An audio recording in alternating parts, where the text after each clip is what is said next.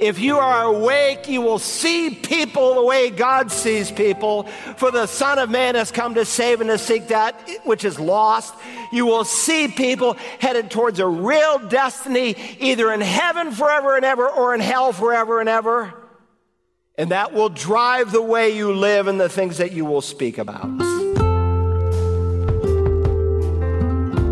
Hello and welcome to Search the Scriptures, the Bible teaching ministry of Dr. Carl Broggi. Dr. Broggi is senior pastor at Community Bible Church in Beaufort, South Carolina. We are working on a study in the book of Jonah, and in this series, Pastor Carl examines both the historicity and the relevance of this great book. Today, we'll be emphasizing how important it is to be spiritually awake and to have a perspective from above. What he needed was perspective, and what we need is perspective concerning the discipline of God. Listen to the next verse that the writer of the Hebrews quotes. For those whom the Lord loves, he disciplines, and he scourges every son whom he receives. Now let me say parenthetically, there are many reasons why people suffer in this world. First of all, Christian and non-Christian alike suffer just because we live in a fallen world. When sin entered into the world, not only did man fall, but creation fell. And so all of creation groans and is in travail, looking for a new heaven and a new earth. And so because of this world that we live in, there's common suffering. There's tornadoes. We've seen the tragic tornadoes in this past month. It's history in most people's minds, but it's still going on this morning. We've seen fires destroy entire neighborhoods. We saw our country hit yesterday by a tsunami. We saw a cyclone last week. We've seen earthquakes. We've seen it on and on and on. It just doesn't seem to stop. And that's what we call common suffering. Christians and non-Christians alike. They get cancer. They have heart problems. They can be doing everything right, but they still have those problems. And that's not necessarily a bad thing. That's a good thing. Because God puts man on notice. Had God left us in an idyllic kind of Garden of Eden, we might have concluded everything's just fine. But it's not. And so the thorns and thistles, the aches and pains and everything else, it's an expression of God's grace to get us prepared. But beyond common suffering, there is what we might call Christian suffering. Peter speaks of those who will suffer as a Christian. Jesus spoke of those who suffered for righteousness' sake. In preparing us, he said this in John 15, remember the word that I said to you, a slave is not greater than his master. If they persecuted me, they will persecute you. If they kept my word, they'll keep yours also. Paul will write, all who desire to live godly in Christ Jesus will be persecuted. I hope you realize God has only one son without sin, but he has many sons, and none of which are without suffering. We will all suffer, either common suffering or sometimes Christian suffering. And if you decide to live godly, you might have your head taken off, as some believers did last week. Or in standing with our brothers in Canada today in solidarity, they're preaching in evangelical pulpits across Canada because it is now against the law to preach from a pulpit against transgenderism and homosexuality. And maybe before the end of this day, some of them will be arrested. We don't know. But you will suffer somehow. You may, as a college student, feel left out and very lonely. I've had college students come home and say, I feel very lonely. How so? Well, nobody wants to be with me because I don't do what they're doing. The 18 to 25 group in America is godless beyond imagination. Yes, you will feel lonely. All who desire to live godly for Christ Jesus are going to be persecuted. But not only is there common suffering, in Christian suffering, there's carnal suffering, and that's what the writer of the Hebrews highlights here. Verse 7 of Hebrews 12, it is for discipline that you endure. God deals with you as with sons, for what son is there whom his father does not discipline? His premise is that it's the responsibility of parents to discipline their children. Obviously, he didn't live in the 21st century. In our day, when discipline is administered, typically It's at one of two ends of the spectrum, either gross abuse or just total permissiveness. Now, I rise up and call my parents blessed because, humanly speaking, many of the assets I have come from their disciplinary process. And I think I can remember just about every spanking they ever gave me, and I can't ever remember saying, "Dad and Mom, thank you so much for that fresh expression of your love." But then he quickly adds in verse 8, notice, "But if you are without discipline, of which all true believers, of which all have become partakers, then you are illegitimate children and not sons." There are many people today who profess the name of Christ. They dabble in the world. They disobey the Lord. They despise Bible study and prayer. The Lord's Day is anything but a priority to them. They seem to be living only for self, and they say, "Well, God never really disciplines me." Well, that's not something you should brag about, because God says if you're saved, if you are one of mine, you will meet me in discipline.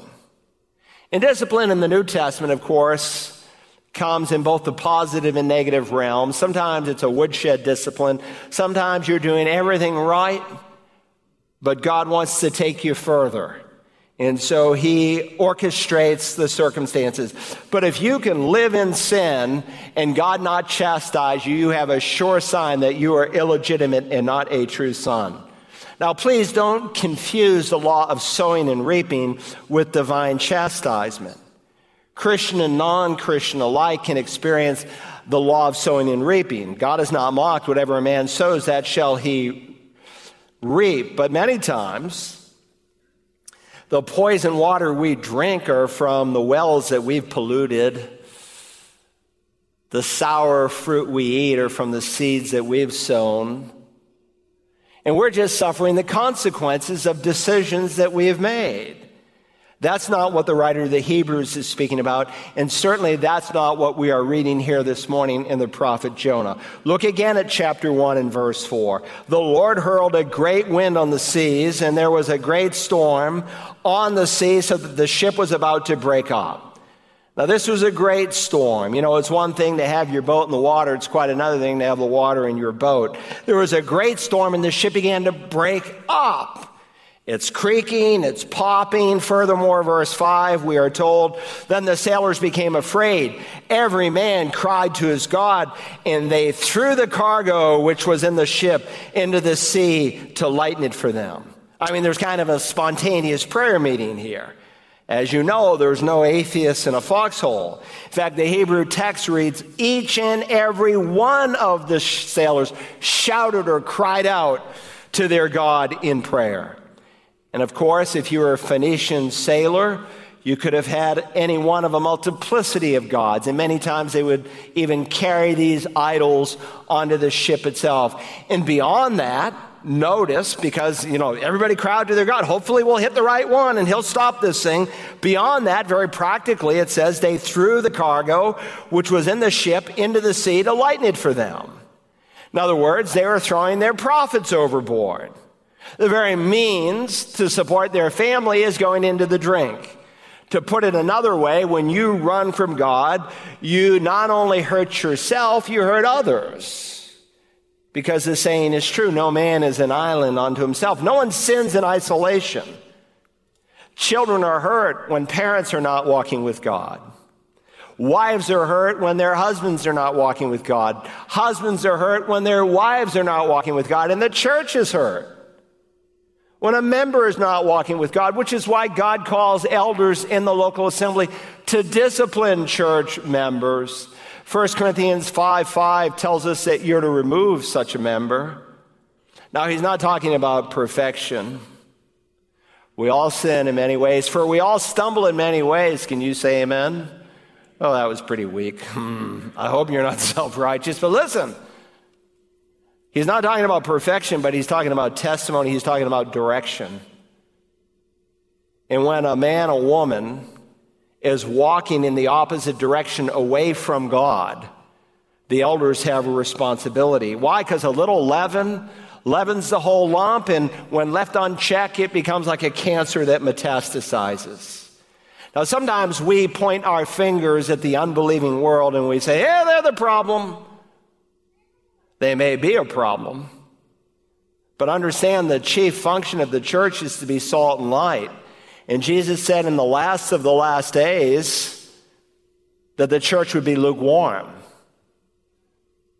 that men would lose their saltiness. And that's what's happening in America today. We can blame it on the government. And I'm up for, fighting up in Columbia this session because there's a lot of moral issues that are coming down the pike, and most Christians don't have a clue as to what's happening. Yes, they want to make it against the law, as it is already in 11 states, to counsel people out of transgenderism / a homosexual relationship. The Dem platform wants to expand it nationally, make it against the law, and the way it's worded in their platform is it would make it against the law for me to tell someone who's homosexual, yes, it's sin, but yes, God can forgive you, and yes, God can deliver you. So look, I'm up for having my voice heard. I don't believe we should grease the skids to bring in the second coming of Christ. But at the same hand, that's not my hope. You give it another 10 years and this 18 to 30 year group is in power, America will not be the same. But you see, we are to be like salt, and the function of salt is not just simply to enhance the flavor of a food, but it's primarily in the first century a preservative. And the power to change our country, the power to change our county, the power to change our city. It's not in the White House, it's in the church houses. The people of God live for God and speak up for what is right. And sadly, the reason so many Christians have so little influence is because they're like the world. And we bought into Rick Warren and Bill Hybels' methodology for doing church. Let's make it comfortable for the pagan. Let's dumb down the messages. Let's jettison expository preaching, and we'll fill our auditoriums, and indeed we did. And look at the disaster that it's brought in the church. Now, when I preached that 30 years ago, and I did, and those of you who've been with me that long know that, I received a lot of criticism, but now we have seen the fruit of it. It didn't take long. So very often we think, well, the problem was with the pagan world. Actually, most of the time, the problem is with us. Look, there'd be no storm if Jonah was in the will of God, but he wasn't. Now, do not miss here in verse 5 where Jonah is in all of this. But Jonah had gone below into the hold of the ship, lain down and fallen sound asleep. I was reading the Septuagint this week. It's a Greek translation of the Old Testament. And it's interesting, the word they use for sound asleep is rendered snoring.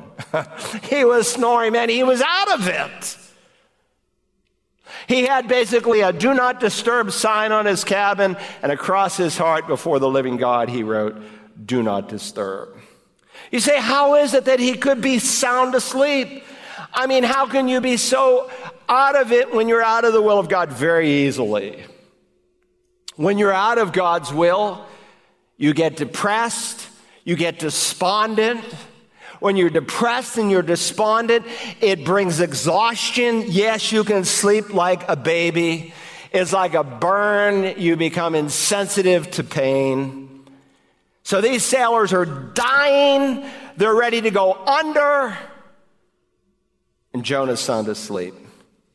And I'm afraid that some people today are sound asleep in their carnality.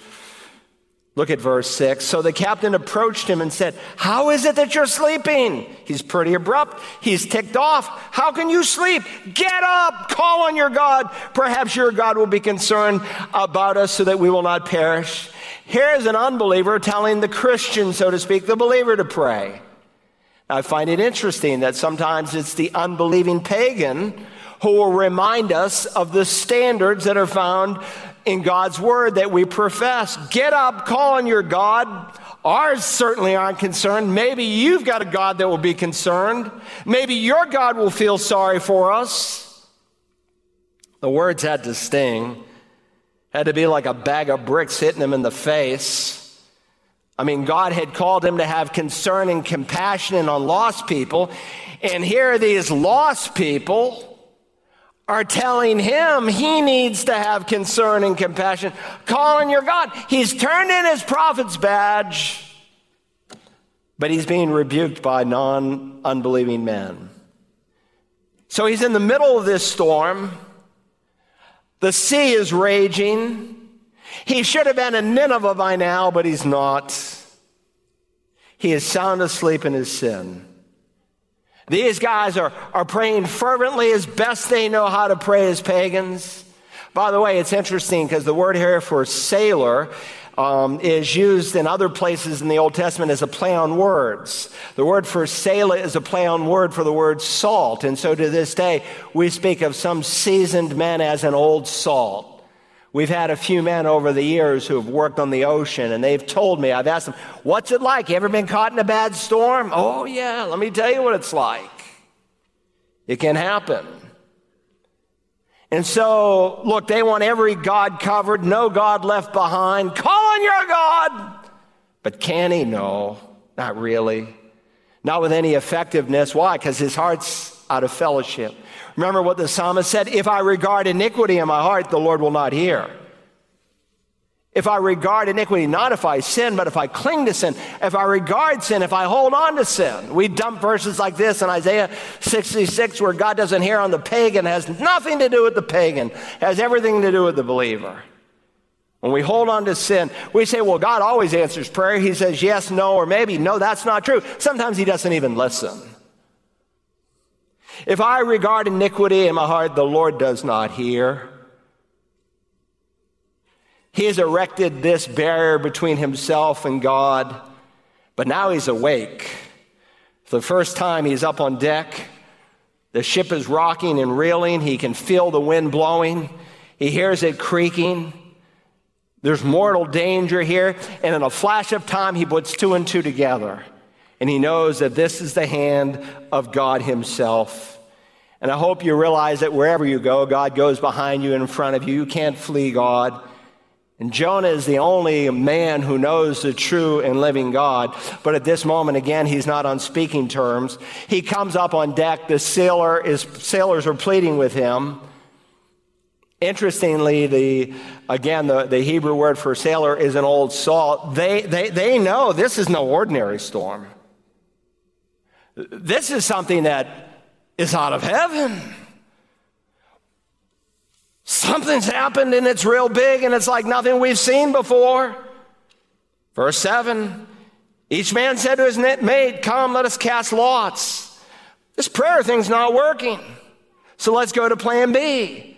Each man said to his mate, come, let us cast lots so we may learn on whose account this calamity has struck us. So they cast lots and the lot fell on Jonah. So knowing that this prayer strategy is not working, they draw lots. Now remember, this is a Phoenician ship. It's going from Joppa to Tarshish. So based on the historical records we have from a number of ancient Greek historians, it's a ship of at least 25 men. So for the sake of argument, you've got some container. Usually you'd have 25 pebbles in it. One would have a mark on it. And you would see who would get the marked stone. And by a stroke of luck, it falls to Jonah. Well, not really. We don't believe in luck, do we? I hope you don't ever say, I got lucky. Because that's a dishonor to God for you to describe his work in those terms, because his providence extends to every detail and he works everything together for good. But again, God worked at this time in human history through lots. Proverbs says the lot is cast into the lap, but every decision is from the Lord. One commentator paraphrased this verse and he said, man throws the dice, but it is God who makes the spots come up. Now, of course, after Pentecost, no one draws lots. Why? Because now we have one, not just the Word of God, but we have the Spirit of God. But the lot is singled out on Jonah. And so what do? They nail him with 5 questions. Did you notice verse 8? They said to him, tell us now, on whose account has this calamity struck us? What is your occupation? And where did you come from? What is your country? From what people are you? So just picture this. The wind is whipping. The ship is rolling up and down. The waves and the rain is biting. They draw straws, so to speak. It falls to Jonah. First question, what have you done to bring this? What's your occupation? Where are you from? What's your nationality? And he answers. He says, I'm a Hebrew. I fear the Lord God of heaven who made the sea and the dry land. Translator, I am a believer in the one true God. It's brilliant what he's doing. He is appealing to general revelation because he knows that this man knows that there's just one God. Every sailor on board knows it. You see, it's a suppression of what you know to be true to go from being monotheist to being polytheistic. Every man by nature is monotheistic, the Bible teaches. The heavens are declaring the glory of God. And so we did remove someone from the radio station recently. Why? Because they said a person could be a Hindu or a Buddhist and just not have believed in Jesus, but if they've responded to the light they have, they could still go to heaven. Actually, the Bible teaches just the opposite. You have enough light to condemn you before a holy God. All men know there is a God. I can see him in creation. His invisible attributes, his eternal power, his divine nature are clearly seen through what he has made, and so evolution denies that. We suppress the truth of God. We don't acknowledge him as creator. We don't give him thanks. So God gave us over to sensuality. Romans 1, God then gave us over to homosexuality. Then God gave us over to a depraved, upside-down mind where we call good evil and evil good. And so now the preacher is the sinner for telling people the truth. That's a suppression of truth. But listen, if you respond to the light you have, God will give you more light, and he will ultimately give you the gospel of Jesus Christ. And if you reject that gospel, listen, God does what he preaches. Sometimes Jesus said, you don't cast your pearl before swine. You withhold gospel truth because a man will just stomp over it and make fun of it. And sometimes God doesn't give a person any more light because they won't respond to the light they already have. But listen, there's salvation in no one else. You must be born again to enter the kingdom of God. Someone will never see the inside of heaven, Jesus said, unless you are born again.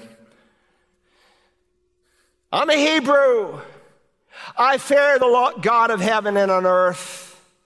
And listen, if you're running from God, you'll be asleep spiritually as well, just as he was a few short moments earlier physically. You say, Pastor, well, I think I'm awake. I talk about Jesus. I have a walk for Jesus. Look, you can talk in your sleep and you can walk in your sleep. Oh, I'm passionate about Jesus. Sometimes I even cry in church over him. Look, people cry in their sleep. Well, I think a whole lot about Jesus. You can think about Jesus in your sleep. It's called dreaming. You say, well, how can I really know if I'm awake or asleep? It's very simple. If you are awake, you will see people the way God sees people. For the Son of Man has come to save and to seek that which is lost. You will see people headed towards a real destiny, either in heaven forever and ever or in hell forever and ever. And that will drive the way you live and the things that you will speak about. So here's Jonah. He says, I'm a Hebrew. I fear the Lord, but nothing could be further from the truth, at least at this moment. Now, he's not trying to discredit God, yet at the same time, he is fleeing from God. He has just affirmed the Lord God of heaven who made the sea and the dry land. That's the God I worship. And when he says that, notice the men became extremely frightened. By the way, we just have a summary here in verse 10 of all that he said, and I'll show you that in a moment. I think most of you picked it up already. These men, literally it says, feared with a great fear. And so they ask, how can you do this? How could you do this, Jonah? You're the preacher. You say you worship God who made the sea that we're in. You worship God who made the land where we wish we were in. And you're bringing this on us. And that's what pagans often do. They have a way of pointing out our faults. You lose your cork at the office and they say, hey, Christian deacon, you're not supposed to act that way, are you? God will sometimes rebuke us, even through lost people. For the man knew he was fleeing from the presence of the Lord because he told them. That tells us the whole story isn't here. He rehearsed with them what he had gone through and what he was doing. Initially, they thought he was in trouble because of something he had done, but he was actually in trouble because of something he was not doing. He should have been going to Nineveh, but he was going in the opposite direction. So, verse 11, they said to him, "What should we do to you that the sea may become calm for us?" For the sea was becoming increasingly stormy. God was turning up the heat, and that's what he'll do at the end of time. He'll turn things up in the physical realm, in the natural realm. Things will get more and more progressively worse, and then again the water will break and the birth pangs will come during the Great Tribulation period.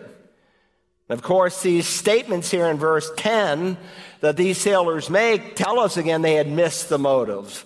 They didn't understand that they were in the mess they were, not because he had done something wrong, but because he wasn't doing something right. He said to them, notice verse 12, "Pick me up, throw me into the sea, then the sea will become calm for you.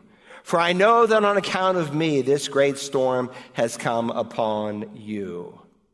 It reveals his determination not to do the will of God, but to disobey God's will. Throw me into the sea. It's all my fault. He's confessing it.